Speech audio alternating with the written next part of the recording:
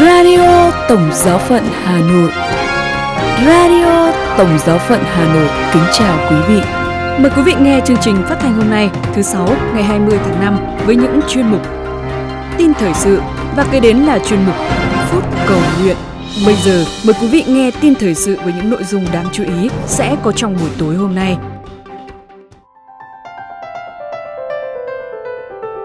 Đức Thánh Cha ban hành quyết định về tu sĩ không giáo sĩ. Đức Thánh Cha có thể thăm Ukraine hay không?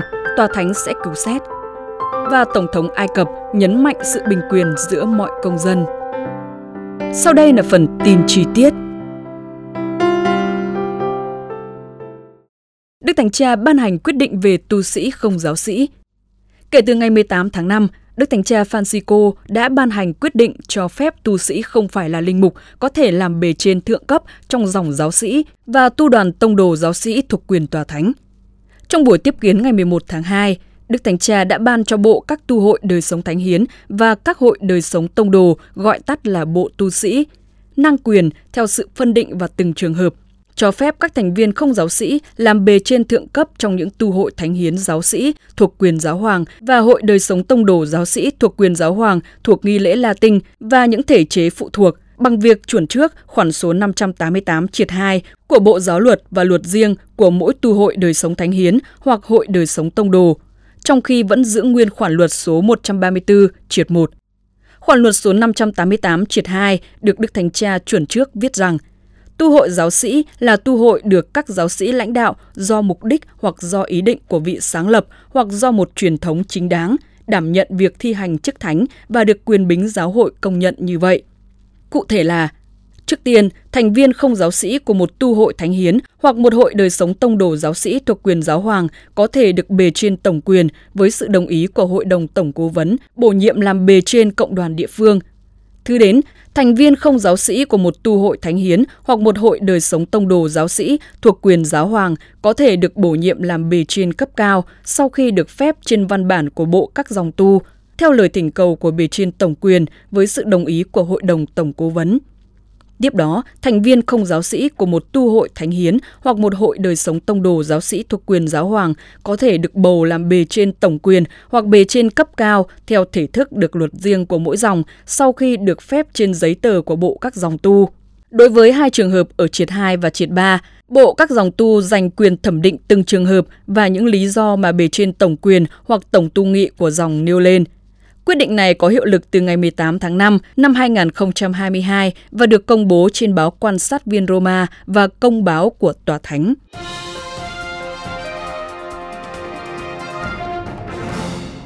Đức Thánh Cha có thể thăm Ukraine hay không? Tòa Thánh sẽ cứu xét. Sau cuộc gặp gỡ tại Đại học Công giáo ở Roma ngày 18 tháng 5, trả lời câu hỏi của ký giả, Đức Hồng y Quốc vụ Khanh Tòa Thánh Pietro Parolin đã cho biết, sau cuộc viếng thăm và làm việc của Ngoại trưởng Tòa Thánh, Đức Tổng giám mục Paul Gallagher tại Ukraine trong những ngày qua, Tòa Thánh sẽ cứu xét vấn đề Đức Thánh Cha Francisco có thể viếng thăm Ukraine được không. Đức Hồng y nói rằng, bây giờ có Đức Tổng giám mục Gallagher đang ở Ukraine. Sau chuyến đi này, chúng tôi sẽ xem điều gì nên làm. Từ phía Đức Thánh Cha, Ngài không có ý định đến Ukraine, nhưng vấn đề sẽ được cứu xét dưới ánh sáng sứ vụ của Đức Tổng giám mục Gallagher. Điểm chính yếu là phải có sự sẵn sàng của hai phía, nước Nga và Ukraine, chấp nhận sự trung gian của Tòa Thánh. Vatican không thể áp đặt nhưng chỉ có thể tình nguyện như vẫn thường được lặp lại. Tòa Thánh luôn sẵn sàng, chỉ khi có sự sẵn sàng của hai bên thì mới có thể khởi sự một sáng kiến cụ thể.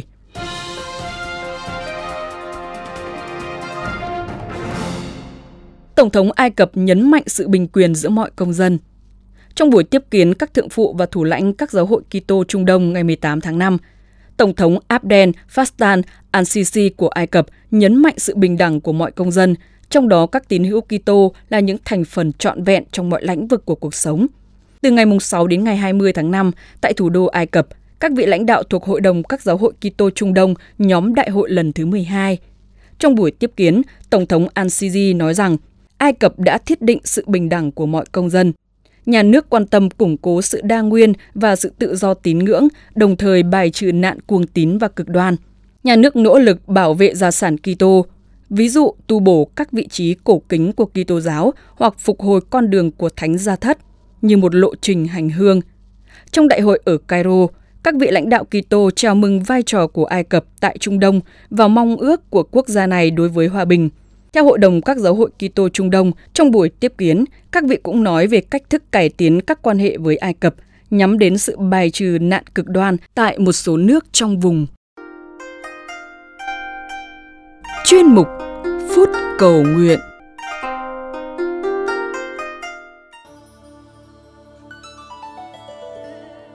Lạy Chúa, con thường thấy mình không có giờ cầu nguyện, không có giờ đi vào sa mạc để ở bên Chúa và trò chuyện với Ngài. Nhưng thật ra, sa mạc ở sát bên con. Chỉ cần một chút cố gắng của tình yêu là con có thể tạo ra sa mạc. Mỗi ngày có biết bao giây phút có thể gặp Chúa mà con đã bỏ mất khi chờ một người bạn, chờ đèn xanh ở ngã tư, chờ món hàng đang được gói, hay khi lên cầu thang, khi đến nơi làm việc, khi kẹt xe, khi cúp điện bất ngờ. Thay vì bực bội hay nóng ruột, con lại thấy mình sống an bình trong sự hiện diện của Chúa. Lạy Chúa, những sa mạc ngắn ngủi hàng ngày giúp con tỉnh thức để nhạy cảm với Chúa. Xin cho con yêu mến Chúa hơn để tìm ra những sa mạc mới và vui vẻ bước vào. Radio Tổng Giáo phận Hà Nội xin chào và hẹn gặp lại.